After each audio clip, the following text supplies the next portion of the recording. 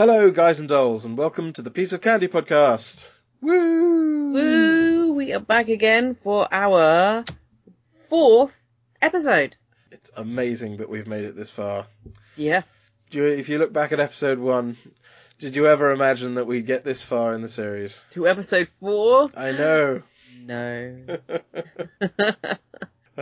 Well, thanks for coming back, folks.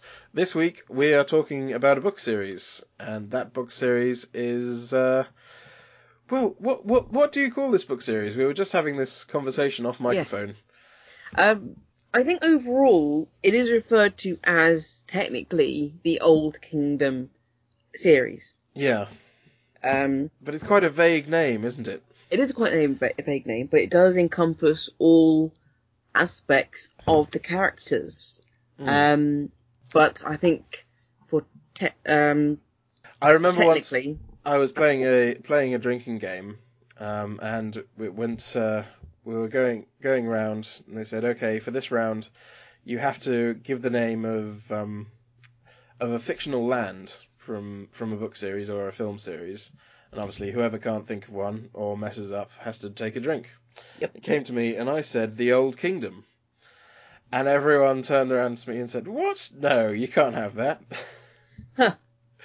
And yeah, it's very indistinct. It would be much easier if old Garth Nix had given the kingdom a name.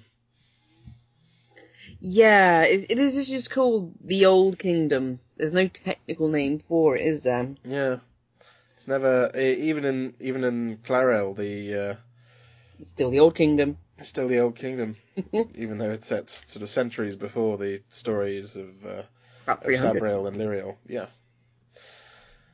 So, oh well, never mind. Never mind. But the Old Kingdom does, like I said, it does encompass all the books from the series, which obviously includes the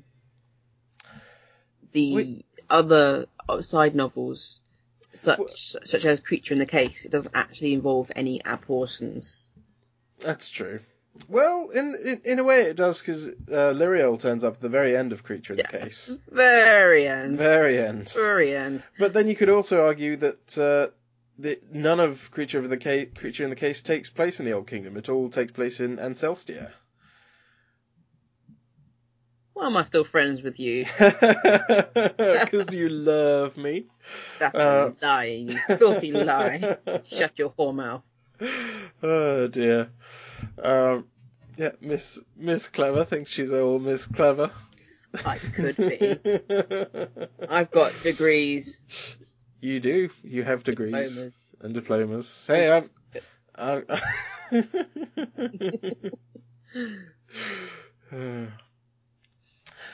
Anywho, yeah. Yes. This week, those are the books that we are talking about. Which is your favourite book from the series? Sabriel.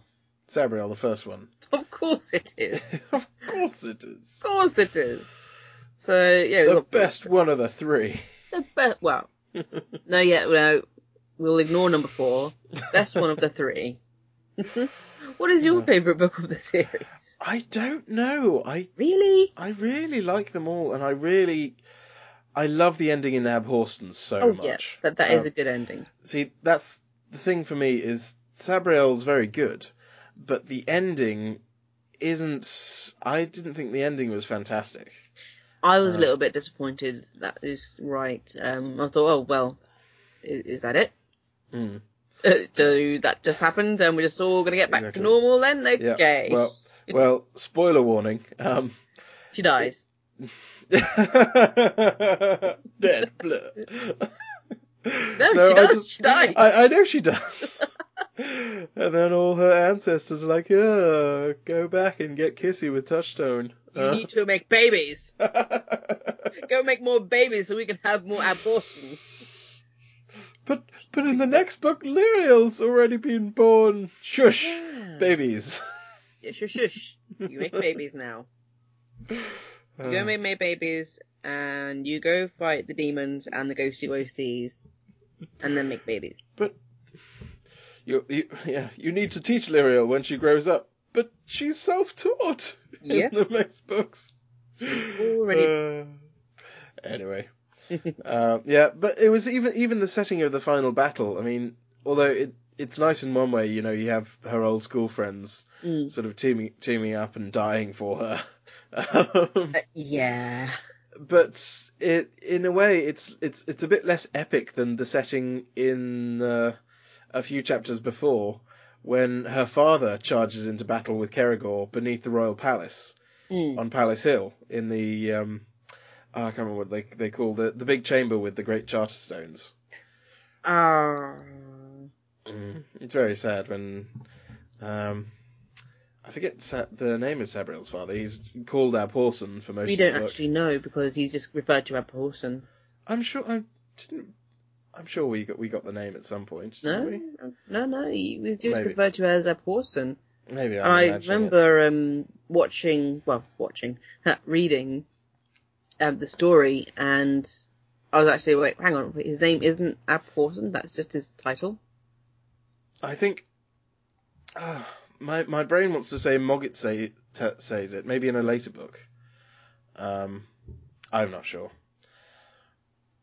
Anyway, yeah, but no, that scene where he tells Sabriel and Touchstone to run off, and he faces down Kerrigor and his massive army of the dead that's sort of swarming into the pool with the 8 Charterstones around, and then he rings the final bell. Rana. And no, Rana's the first bell. Rana's the sleeper bell. Right, yes. What's the Astariel. Astariel, yes. And drags Kerrigor and all his minions down deep into death. And buying Sabriel time. That bit's awesome. And then it's like, ooh, yay, army guys. Fog. I will say that the build up to that particular battle did give me a certain sense of chills and like a little bit of anticipation. Just watching, slowly you could hear the bells dying out. The bells stopped ringing. The fog curling up round the corner, and then there's just this quiet as all the army. True. And then you have the sergeant sort of on the radio, and slowly the other end of the radio dies. Yeah. Yeah. Because the electricity doesn't work. That is very creepy. So no, I did like the build-up, but the actual battle itself and then the ending, it just fell a bit flat. Just a little bit. I mean, it was too much of a big setup to have the sort of in the end we defeat him with a trick using the Mogget belt ring thing. Thingamajigger. Thingamajigger. Yeah. So, but that's enough about endings. We just thought about beginnings. We're starting this all wrong. We are. We're doing it all wrong. Right. So, in the beginning, okay. In the first, there are 3 books, and we do start with our main protagonist, Sabriel, which is then followed by serial books of Lyriel and finally Abhorsen. And there's a couple other side books, novellas, such as Creature in the Case, which is a fun little side story. Hold the Bridge again. It's just a little bit of a novella. Hold the Bridge, isn't that sort of diary extract, or is that? Yeah. Else? Yeah. I mean, I haven't particularly read all of it. Weird one, that one. Yeah. And then finally, the latest instalment is Clariel. But a prequel book of sorts. Yes, and we'll probably get on to that very briefly later on. So to start with, Sabriel, she is our main protagonist, and it's a feminist in me. I like to see a strong female character, which these books are very full of. So do I. I do. I also am liking strong female character. You traitor. Me man, stupid mouth. You stupid man. But, this is a trouble. I can't hold this point against any individual novel. But it's a trend especially in fantasy novels, that is starting to tick me off. And that is, the strong female girl character has long black raven hair. Every single book, every love interest, the sci-fi writer thinks, I'm going to be different. I'm not going to have a sort of big booby blondie girl. My heroine is going to be raven haired, and thin, and gawky looking. Yeah, look, my character isn't a blonde like Hollywood says she should be. Look, I'm so different. Exactly, and it's, as I say, I can't hold it against any one particular book, but it's a trend that really annoys me by now. In another book series we were considering for this week, the Bartimaeus books, Kitty Jones, that is, long straight black hair. Aria in the Eragon books, which I've recently been rereading as well. Beautiful elf, long black dark hair. It's like throw in a redhead or there you go. That's a good one. Hermione. Bushy brunette. Weird ginger. Yes. Yeah. See, that's good. Good old Rowling, but all the rest. Possibly it's always if it's a male author. Maybe that's the trend there. Maybe it's the trend. Maybe it's their fantasy girls. Oh well, but never mind. That is how Sabriel is described, as a very pale, raven-haired black girl with actually a bob haircut, which I thought was very unusual. So she actually has quite short hair because she's described with a bob. So I don't know why in the cover title to some of these books. She's seen. She has long flowing black hair in the wind. Yeah. Because when we first described is she has a fashionable bob. That is, such was the fashion in the Ancestlier at that era, which is kind of set in a similar time to 1910 England. Yeah. Almost. Very similar connotations in that era. Yeah. So they radios and movie theatres, but not televisions. And like bayonets and like the weaponry, the revolvers, and their helmets and their trenches, in fact, are very, very similar description to the First World War, and their uniforms. So it's kind of a rough timeline, I guess, for the setting of the book. Obviously, we don't know for sure when it was set. It is, fantasy fiction. Whereas the old kingdom that is across the wall in the north of Ancestlier, essentially Hadrian's Wall. Yes. What is it with fantasy books and their great and big Hadrian's walls with walls in the north? The north. And always it's never to the east or to the west. It's always up in the north. And always something magical or different is beyond the north. And you must never go there.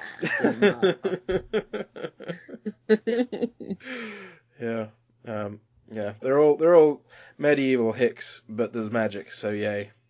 So yay, magics. But when we come to be introduced to the story, magic in the Old Kingdom is actually starting to fail. And that is due to the rise of an old power, in this case Ceregor, destroying what is their version of, stones. Their magic is called Charter, and it is regulated, or distributed, I should say, by these Charter stones. But through the past 100 or so years, they've been broken, thus weakening Charter magic, which is essentially the good magic, and free magic, which is the bad magic, more power. Yeah. Well, free magic, not inherently bad, but no. has, is more dangerous in its nature, in that it's, as the Charter magic, the Charter is almost in a way like a language, like an alphabet. symbols that restrains the magic and lets you sort of codify it, whereas free magic is, well, just that, free magic. You do what the fuck you want. You don't know. Yeah, you do what you want, but it's very dangerous. It's hard to control. It's more emotional. Yes, and Charter is more literal. Yeah. So, how you'd explain that? Logical. Logical. Yeah, logical. Yes. Yeah. Well, Kerrigor's aim is to destroy the Great Charter Stones, which are situated under the royal palace in the city of Belissaire, which is the capital of the Old Kingdom.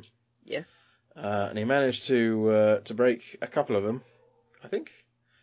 Yes, he managed to break 2 of them with the Queen's blood. No, 3. It must have been 3. Because it was a Queen's blood and her daughter's. So the Charter Stones can only be broken with the blood of the 5. Well, essentially, can you remember the rhyme? Well, I can't remember the rhyme, but essentially there are 3 bloodlines in which the Charter runs strongest, which are the Abhorsen bloodline, which are the folks who keep the dead down. There's the Royal bloodline, and the Clare's bloodline. The Clare are the witches in the north who can see the future.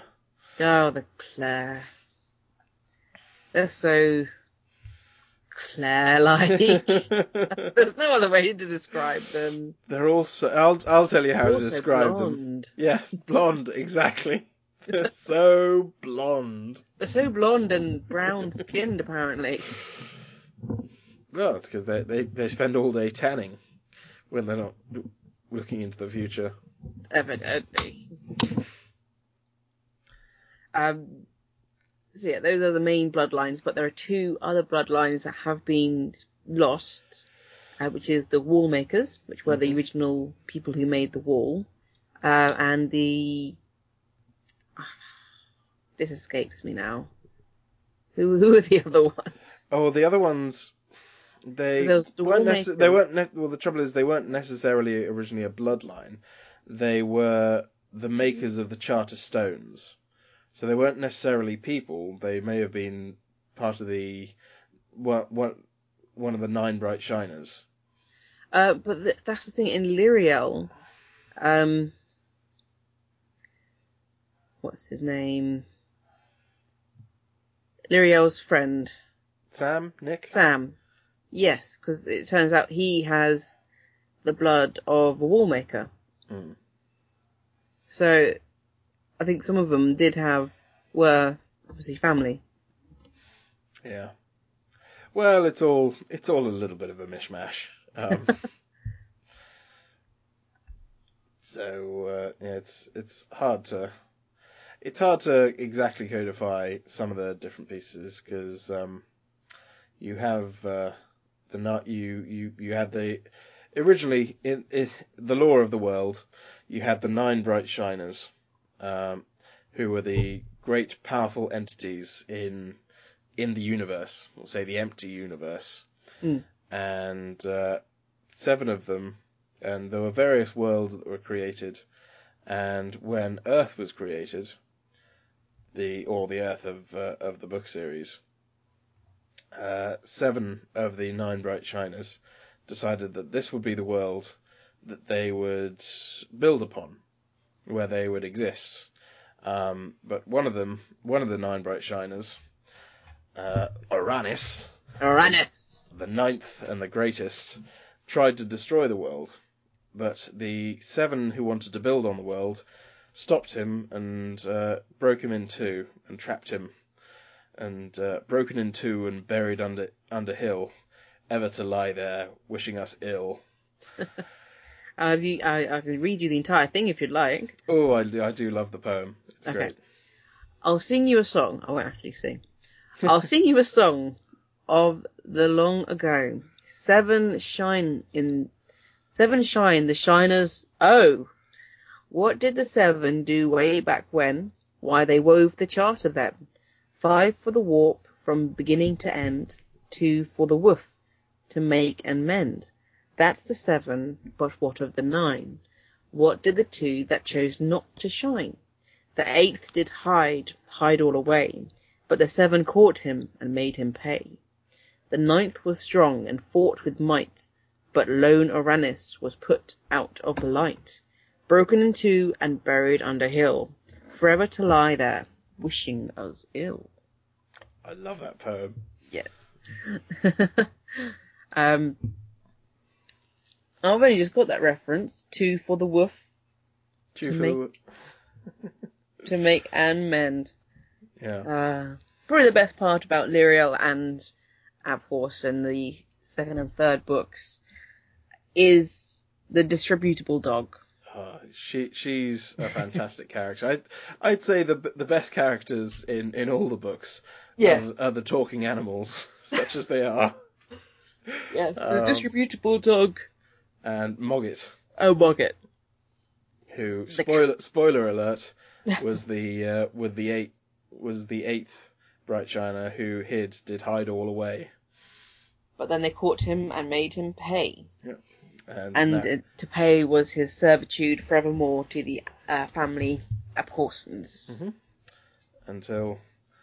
Until again, spoiler alert, the end of Abhorsen, when he's freed and given the choice to take his revenge on the Abhorsens or join them and help to defeat Uranus for the 2nd time.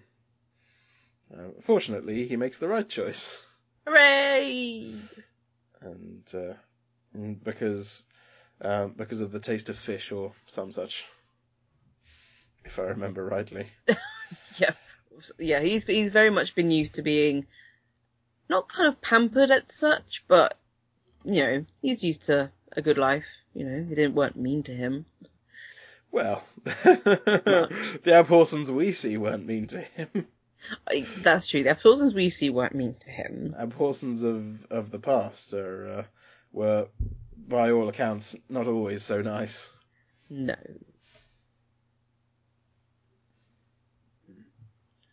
No, they weren't. But I do like Mogget.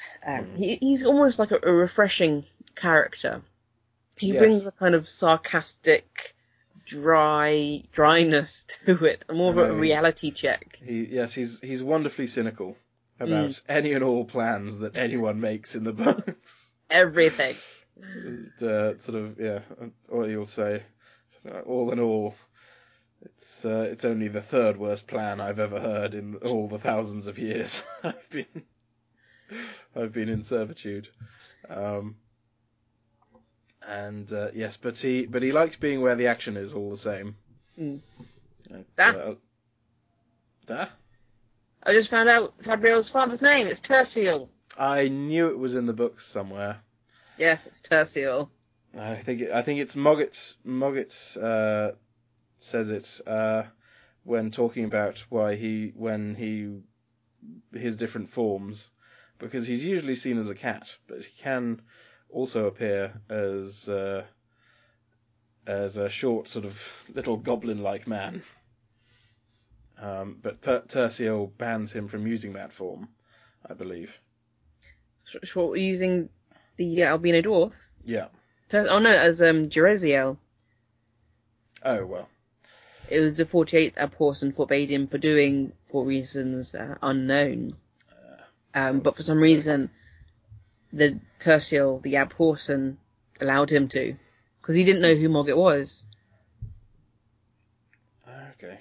Because when Sabriel said, "Oh yeah, Mogget, the white cat." Oh yes. And then he's like, "What white cat? It must have been this person. He's always been a small white man to me." That's right. Anyway, when he's not free and turning into a sort of raging column of free white magic. Fire. Yes, there's another. I thought it was a very clever aspect the way they've enslaved him almost. Is it all lies down in his collar, which is imbued with both charter and free magic, and it has a little Saraneth bell, which is the bell of obedience, binder, as it were, the favourite of all Abhorsens. But essentially, if the Abhorsen is in desperate times, desperate measures, and all that hoo-ha, they can, in fact, remove the collar.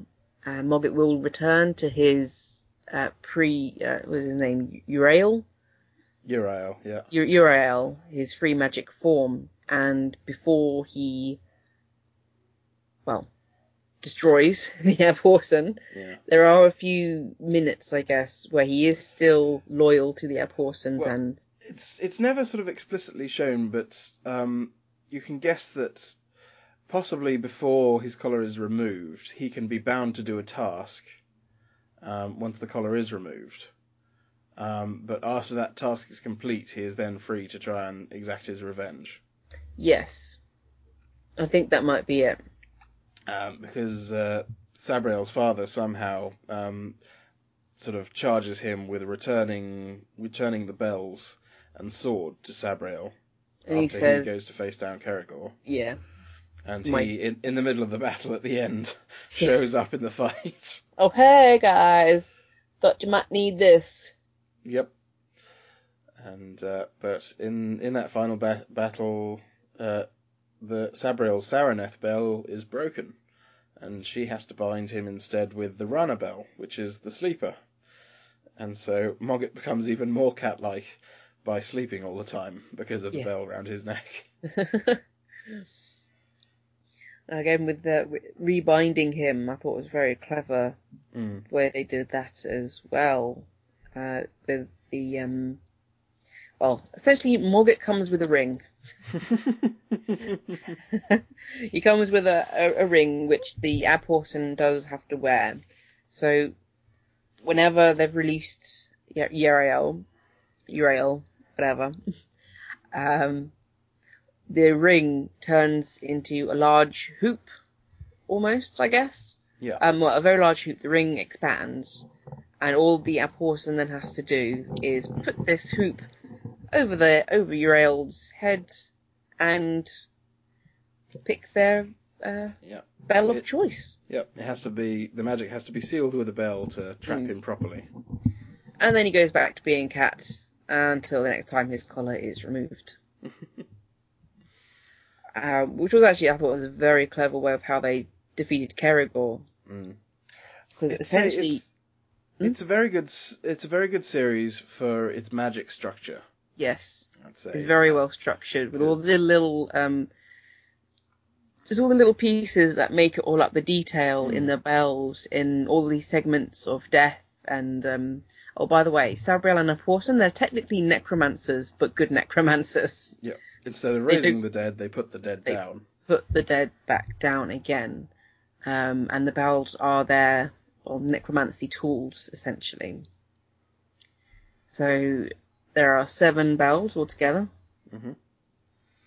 Rana is the sleeper, prompting drowsiness to the auditor. Mosrael, the waker, transmitting the ringer further into death, but the auditor into life, so it's not a very good bell. They don't really use it very often, because that usually wakes up the dead. Kibeth, the walker, which can give the dead freedom of movement or force them to walk according to the ringer's intention. Dyrim, the speaker, used either to revive or annul the hearer's ability to speak. Belgaer is the thinker. It's used to restore or remove a memory.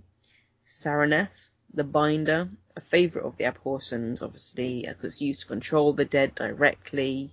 And finally, we have Astariel, which is the weeper, also named the sorrowful, which sends both the ringer and the auditor far into death. So each bell does have a specific power over the dead and free magic creatures, if used obviously by a skilled necromancer. But it can also be used on living people as well. So it's got to be very careful in the way you can use it. But if a necromancer is caught unawares, without their bells, as Sabriel did demonstrate, she can actually control them with whistles and claps. Yes, there's a way to the bells each have their own certain notes. Yes. And by, as you say, using whistles or claps at just the right pitch, you can disrupt the sound of a bell to stop it having its desired effect. But it's a dangerous thing to do because a bell gone awry can have dangerous effects to anyone who hears it. So it's a bit of a last ditch effort to do. I believe Prince Sam, Sabrail's son, does it in the beginning of Liriel. Yes. When the necromancer the necromancer Hedge tries to capture him and bind him to his will. And he doesn't do so good. Nope. Sam manages to discord the bell and escape from death, and the necromancer then accidentally captures his friend Nick instead. Oh no. But oh well. Who makes the necromancer's plan much more complicated. Just a tad. Just a tad. But going back to the some of the details, like the districts of death. Yes, death is split into 9 precincts with 9 gates. Not all of them are fully described in the books. Yeah. Because even though in the last book Liriel goes all the way to the 9th gate through perspective jumping. I think it's the 7th precinct. Yeah, that's the only precinct was not fully described in the books. Says presumably similar to like the first one or the 4th. And but all the gates have different methods of navigating them safely. If you want to be able to get out of death again, most of them being free magic spells that allow you to traverse death. Death is described as a river, but a river with no borders, if that makes sense. Yes.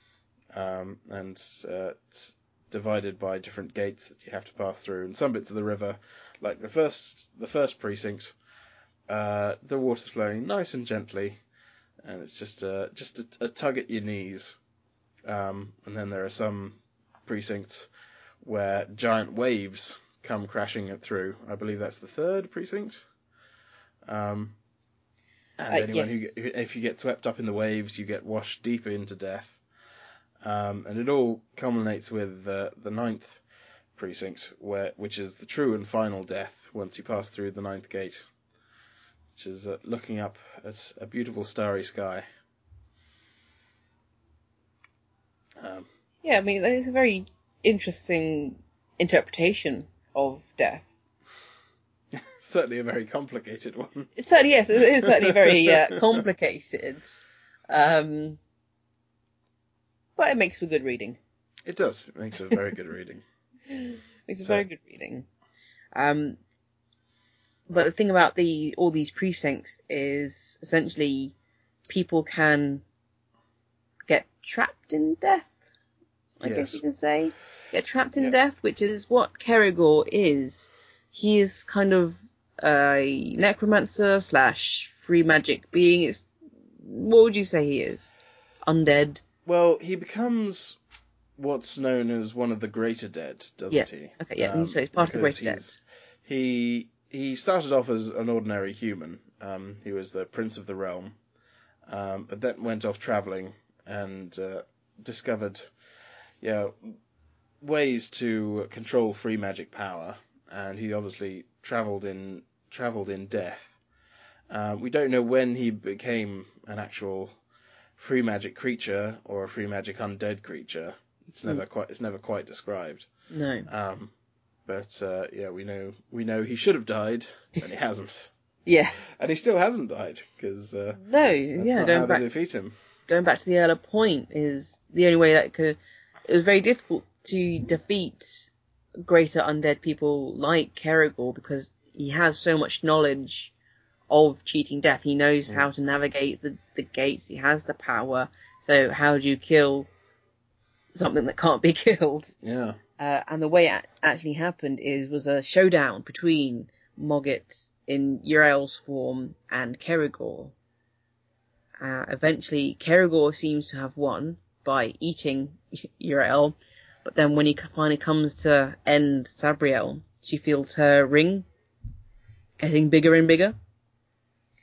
And so all she has to do is put the ring over the creature's head, and voila, she now has 2 kitties. A black one and a white one. A black one and a white one. I wonder if we'll see Kerrigan ever come back, because there is a future book planned. Yes, Golden Hand, I believe, unless he decides to change the name. But currently the title of the new book, hopefully, possibly coming out this end of this year, Golden Hand. Do we have any information on the new book at all? I don't believe so. Obviously, it'll the one of the main characters will be Lyriel, because of the title of the book. Because at the end, spoilers, at the end of Abhorsen, the last book in the trilogy, when Aranis is bound, Lyriel has to use a sword which is as deadly to the wielder as it is to the one it's wielded on. But just as she stabs Aranis to cut him in two once again, the disreputable dog bites off Lyriel's hand that she holds the sword with to stop the curse of the sword, or the magic of the sword, from killing Lyriel. So she loses a hand, but the disreputable dog foresees that Sam will make her a charter magic hand that will be golden, and she predicts that Lyriel Golden Hand, they'll call her. Which is probably a very incorrect quote. But no, that's a very good theory. It makes sense. Yep. Makes sense. And the theory also being that it'll be the story of Lyriel and Nicholas Serre, who returns to the Old Kingdom at the end of Creature in the Case novella. Yeah, I thought it was a very odd side story involving Nick. I just didn't, because he was very much just a side character, but now he's almost becoming a main character. Well, obviously there was a bit of a romantic connection between him and Lyriel. In the Abhorsen, in the last book, the Abhorsen book, and a little in the second book, Lyriel as well, when Lyriel is granted the vision into the future by the Clare.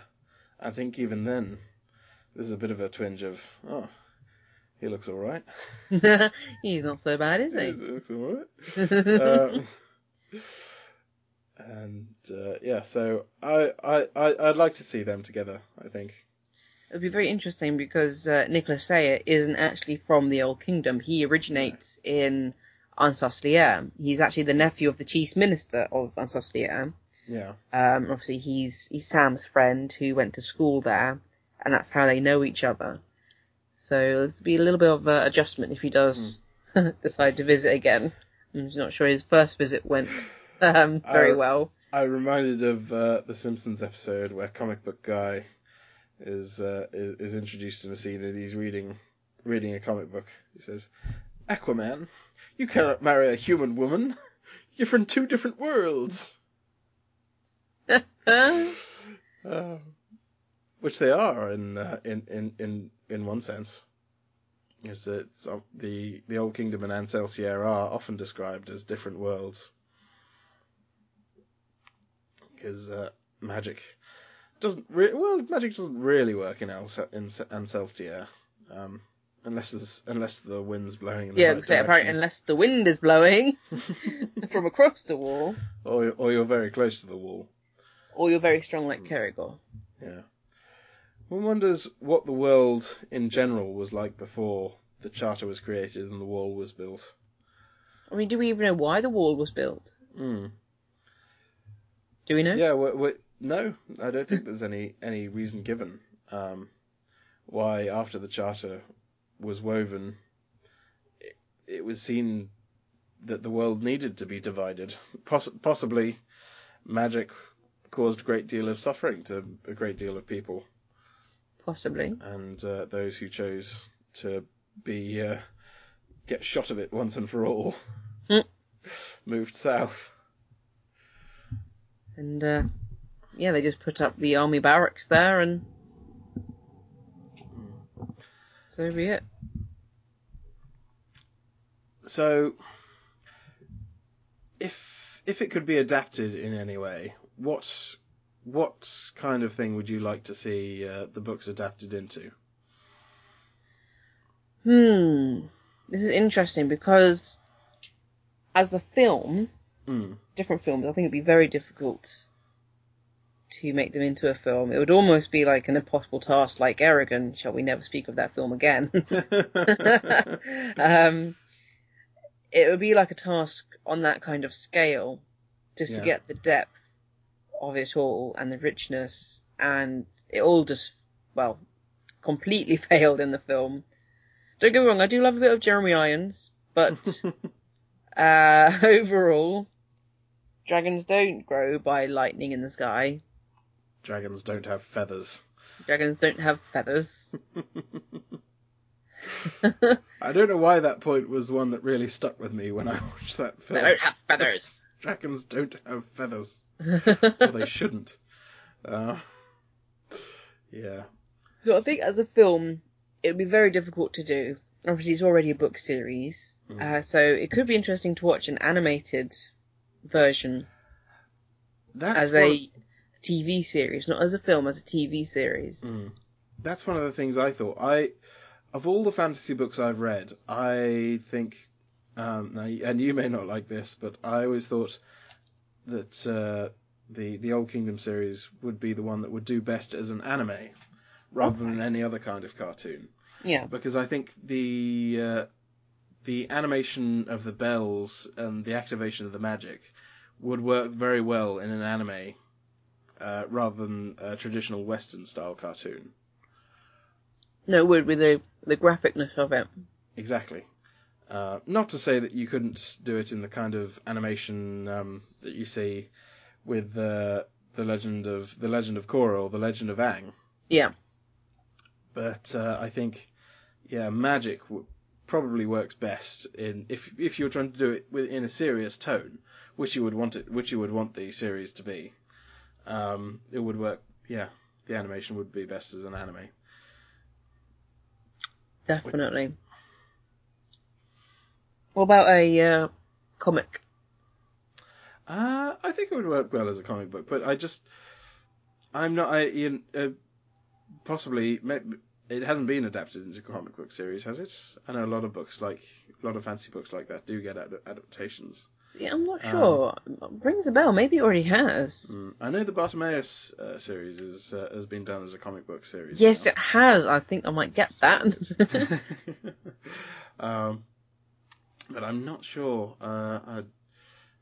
Really something ought to have researched before coming on and doing a podcast about it. But no, I don't think Sabriel has been turned into. It would be interesting. It would be not an official one anyway. If you got a good art style for it, but I don't think it would bring anything new to the story. Whereas an animated version would, or even a live action version of it would. I mean, if you gave it the budget, say a Game of Thrones budget, which it would never get. No, unfortunately. Then I would also be interested to see a live action version of it as a TV series. Yeah, as a TV series, it would do very well, but as a film, no, it'd just be a pointless waste of money to make money. Yeah. That's the trouble with a lot of book series. I mean, with the success of Game of Thrones, I'd say I'd almost 9 times out of 10 say that book series ought to be adapted as TV shows these days rather than films. Yeah. But that's not to say TV shows can't go very badly in adaptations. I mean, if you just look at the TV series The Sword of Truth, which had adapted the Sword of Truth books, it's a terrible, terrible TV series. Tell us more. Well, I with Sword of Truth. The trouble is, it just takes very loosely from the books, and turns it into the worst kind of sci-fi channel B-list show that you can imagine. I mean, I'm trying to think of an equivalent show that people would know.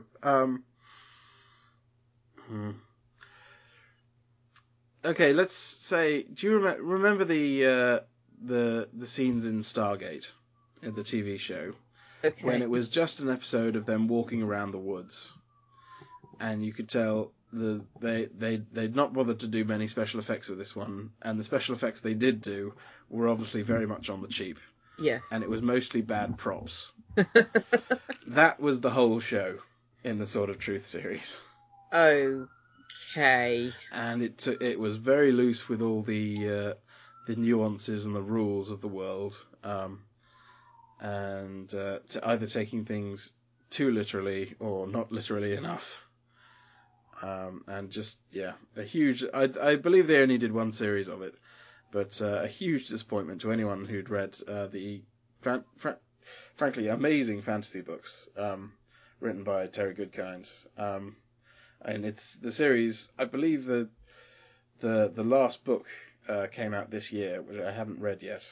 But there've been something like 15 books in this series, 15 full Lord of the Rings style tomes around the adventures of Richard and Kaelin Amnell. So if anyone's looking for a good read, and a read that'll keep them going for a while, I recommend the Sword of Truth series. Sword of Truth? You heard it here first, people. Or not. I don't know when the books came out. As I say, they are a bit old now, but they're still coming out. The writer's still quite prolific. Mm. Anyway, back to Sabrio and Lirio. I think it's about time we got on to some quiz and trivia. Ooh. Well, for my quiz, I've not got a huge quiz today, but I'd like you to close any wiki windows you have open on your computer. Just in case. And two of these questions have briefly been covered in what we've been saying today already. So, okay. So those two questions I'll expect you to get right. Oh, no pressure. No pressure. Okie dokie. Well, first question, one I know you'll get right, is Edward Sayre is the chief minister in Ancel-Stierre, but what relation is he to Nicholas Sayre? Is he Nicholas's uncle, his father, or his grandfather? Hang on, what? Say that again? Edward Sayre is the chief minister in Ancel-Stierre, but what relation is he to Nicholas Sayre, Sam's friend? Ah, right. Is he Nicholas's uncle? Is he Nicholas's father? Or is he Nicholas's grandfather? Well, now you've said that, I've completely forgotten.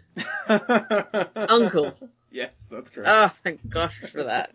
Put you in the spot. Okay. Which bell is Dairim? Is it the walker, the thinker, or the speaker? Oh. It's a waker, thinker, or speaker. Speaker. I'm going to say speaker. It's the speaker. Yay! Well done. What piece of furniture? Table. In Abhorsen's house has the carving of a dragon. Table. Well, it's Abhorsen's desk. Is it a desk, a chair, or a bathtub? You're correct, it's the desk. And the last question. Who can resist the call of the ninth gate if they see it? Is it Abhorsens, free magic sorcerers, or anyone who hasn't lived their full span of years? Ooh. Interesting. I'm going to say the last one. That's correct. Anyone who hasn't lived their full span of years is able to resist the pull of the ninth gate and final death. Can still go through. They can still go through if they want to. Yep. If you're ready to die. Mm. But anyone who's lived past their normal span of years, so necromancers who've used free magic to stay alive, or greater dead spirits, the sight of the ninth gate is final death to them. Yes, that's why they always don't look up. Nope, that's why you don't get many of them hanging around in the ninth precinct. Nope. Well done, 4 out of 4. Yay! I rule the Sabriel. You do, well done. I do rule the Sabriel. Are you ready for some interesting facts? I am itching for some interesting facts. Well, I've got a few little ones here for you. On choosing the name Sabriel.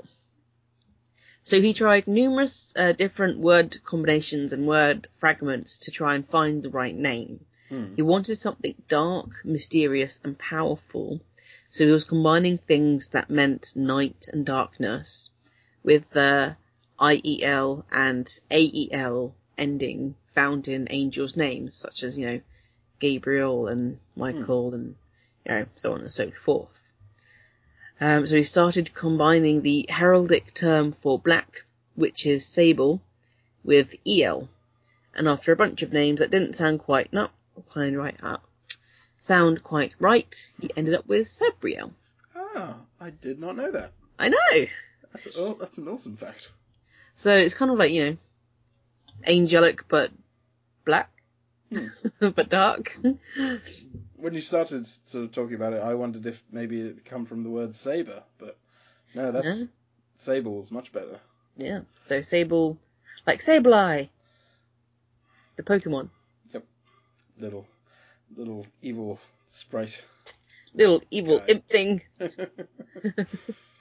Let's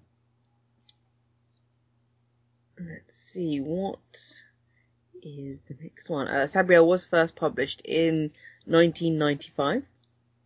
That long ago? Yeah, it was really early. I was quite surprised, because obviously I didn't discover it until secondary school when I was about 13 or 14. And that's, good 10 years after the book's been written. Yeah, I think I must have been at least 15 when I first discovered them. Discovered it in the library, perusing, and I thought, oh, this looks good. For me, it was. I remember it was after my GCSEs, and the GCSE years at my school. Once you'd done your GCSE exams, everyone got to go home.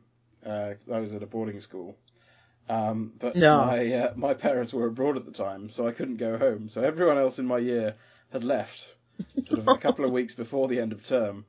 But I was sitting around twiddling my thumbs. And so someone from the year above lent me the tapes of the book, as read by the wonderful Tim Curry. Ah, I love listening to his voice on the books.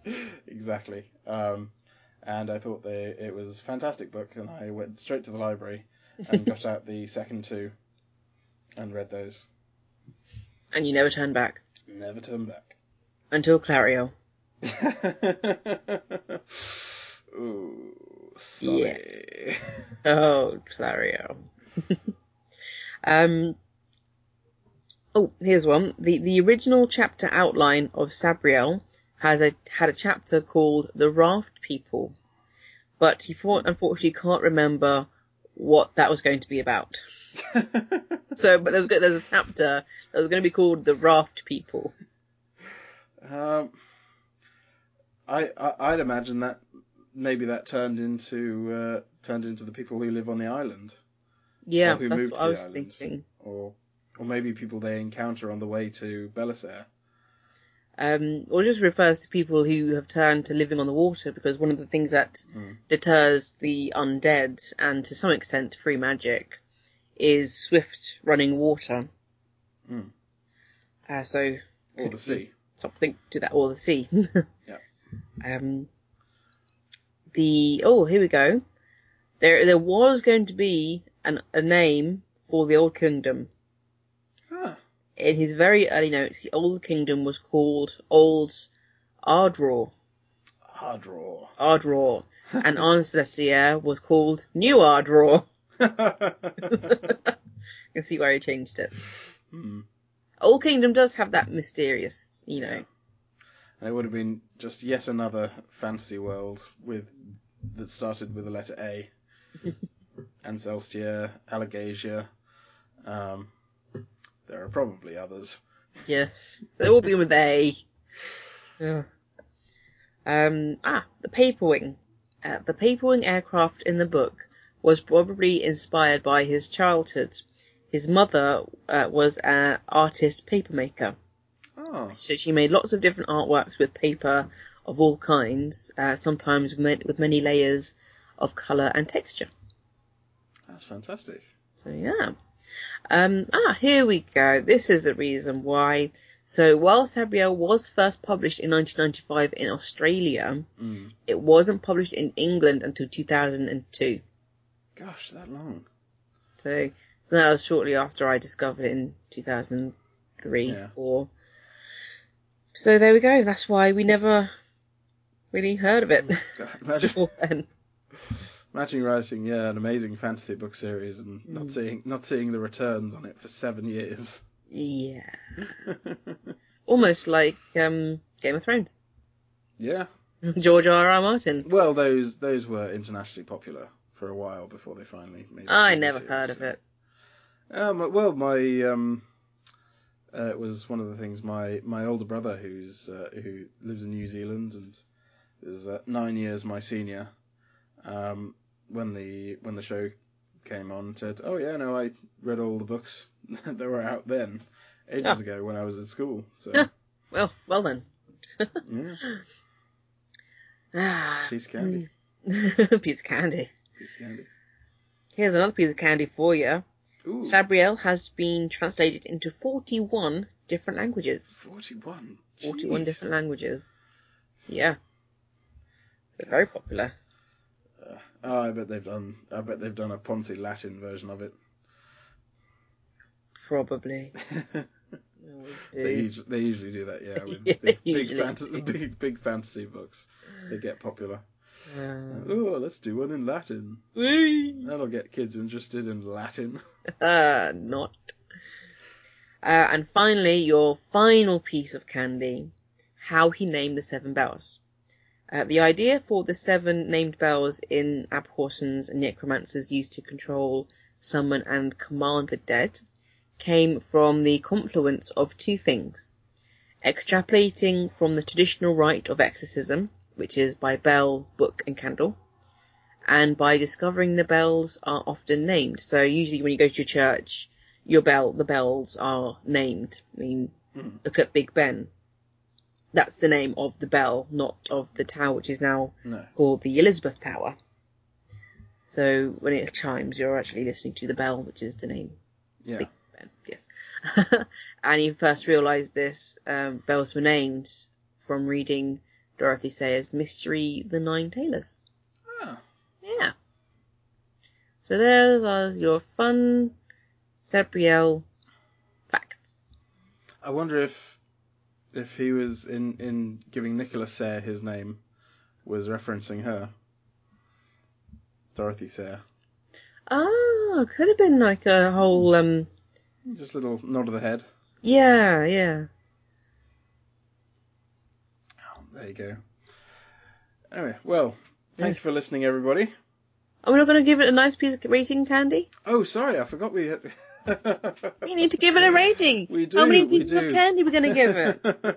Sabrina would be very disappointed. She would. Sorry, Sabrina. That's why I like Sabriel as well. It kind of sounds like Sabrina. And also Sabrina has black hair. She does. She was clearly she was invented by a man. Clearly. I think she'd be awesome as like a necromancer. Of course. Sabrina would be awesome as anything. Yes, she would. Like a rock bender. Earth bender. Okay. Call it. How many pieces of candy? I'm going to give this 30. I'm going to give this 35. 35? 35. What's wrong with you? What's wrong with me? Explain yourself. Explain yourself. Explain yourself. Okay, I'm going to give it 35. Some points off because, not every part of all the books is perfect. And like, as I say, my sort of bits of complaint about the ending of Sabriel. And Liriel is a very long book with which takes quite a while to get where it's going. Yeah. In the middle book, especially Prince Sameth's chapters, early chapters in the book, are a bit of a slog, if I'm honest. Even a lot of the book is a slog. Yeah, a lot of Liriel's chapters are a bit of a slog. Even once the disreputable dog shows up. So it's losing points there.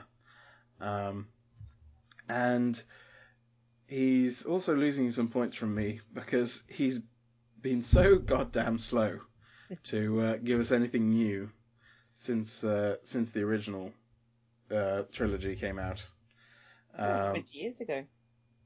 Exactly. Sabriel is 20 years old. It took years and years for him to finally write Clariel, the prequel book. And when it came out, Clariel wasn't very good. Oh, Clariel. Such a disappointment. I know. Just stop bitching about the forest.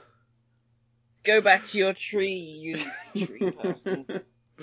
We just kept waiting for it to get good. And it didn't. No. I mean, it was kind of interesting as a background history thing, because Clariel's character does make a reappearance. You get some perspective on the Old Kingdom and the world as it was before Kerrigor, before the years of the Interregnum. Yeah. So in that sense, it's good. But Clariel herself is a thoroughly unlikable character. And the book, you just keep waiting for the action to happen, and then something starts to happen. Oh, wait, no, we're just waiting now, are we? Yep. So, and even the ending of the book is a bit of a wet fart. You know, it really is. Mm. And so for those 2.5 reasons, I'm giving the series a what did I say, 35 or 36? 35. 35. 35. So let's 35 out of 42, which isn't a bad score. It's not too bad. It's like a B plus. Yeah. Not bad. So hopefully, Golden Hand will be better. Fingers crossed. What about you? How many pieces of candy are you giving it? I'm probably going to give it a good old... Oh, this is difficult now. You've raised a lot of negative points about this, and Clariel does let it down a lot. Like you said, the books aren't completely perfect. There are some things that I would have liked to be different, such as a couple of the endings and just a bit more. Well, I remember the good bits. I mean, the ending of Abhorsen is brilliant. Oh, and, yeah. The general story of Sabriel is fantastic. The whole story, and they're narrated by Garth Nix, which is just sends you into paroxysms of delight whenever you listen to them, especially when he does Morgott's voice. So there's good bits. Don't be too downhearted. No. There are massive good bits. This is one, possibly my favourite book series of all time. I probably prefer this series to Harry Potter. I know, sacrilege. Blasphemer. Blasphemous! But definitely, because it just very much inspires me. I was very an impressionable young lass, as it were, in my teens, and it was just a great place to escape to. It had a fantastic female strong lead, and was like, yeah, you go kill things. So, but I'm gonna give it a 37. Okay. I'm gonna give it a 37 for all the good points, and nostalgia. And just the place it takes you to when you read it is just completely different worlds that you're in. And it really gets your heart going when she's running away from from the Mordicant, which is a undead spirit imbued with flame and mud, and it's not a very pretty thing. And she's running away from this. She's fresh out of college. She doesn't know what to do. It's a very much coming of age story, and finding oneself in the big wide world, and finding out that sometimes it's full of monsters. It's full of fucking monsters, like the Taxman. He's a very good Mordicant. So I'll give a good 38 38 out of 42. Good. Okay, right. Well, thanks very much for listening, everybody. Yep, that wraps us all up very nicely. Thank you indeed for listening. Yep, and we'll be with you again next week. We shall see you next week for more shenanigans, and wow, that's what you're going to get. You're going to get shenanigans. Yeah, pretty much. Bye! See you guys later.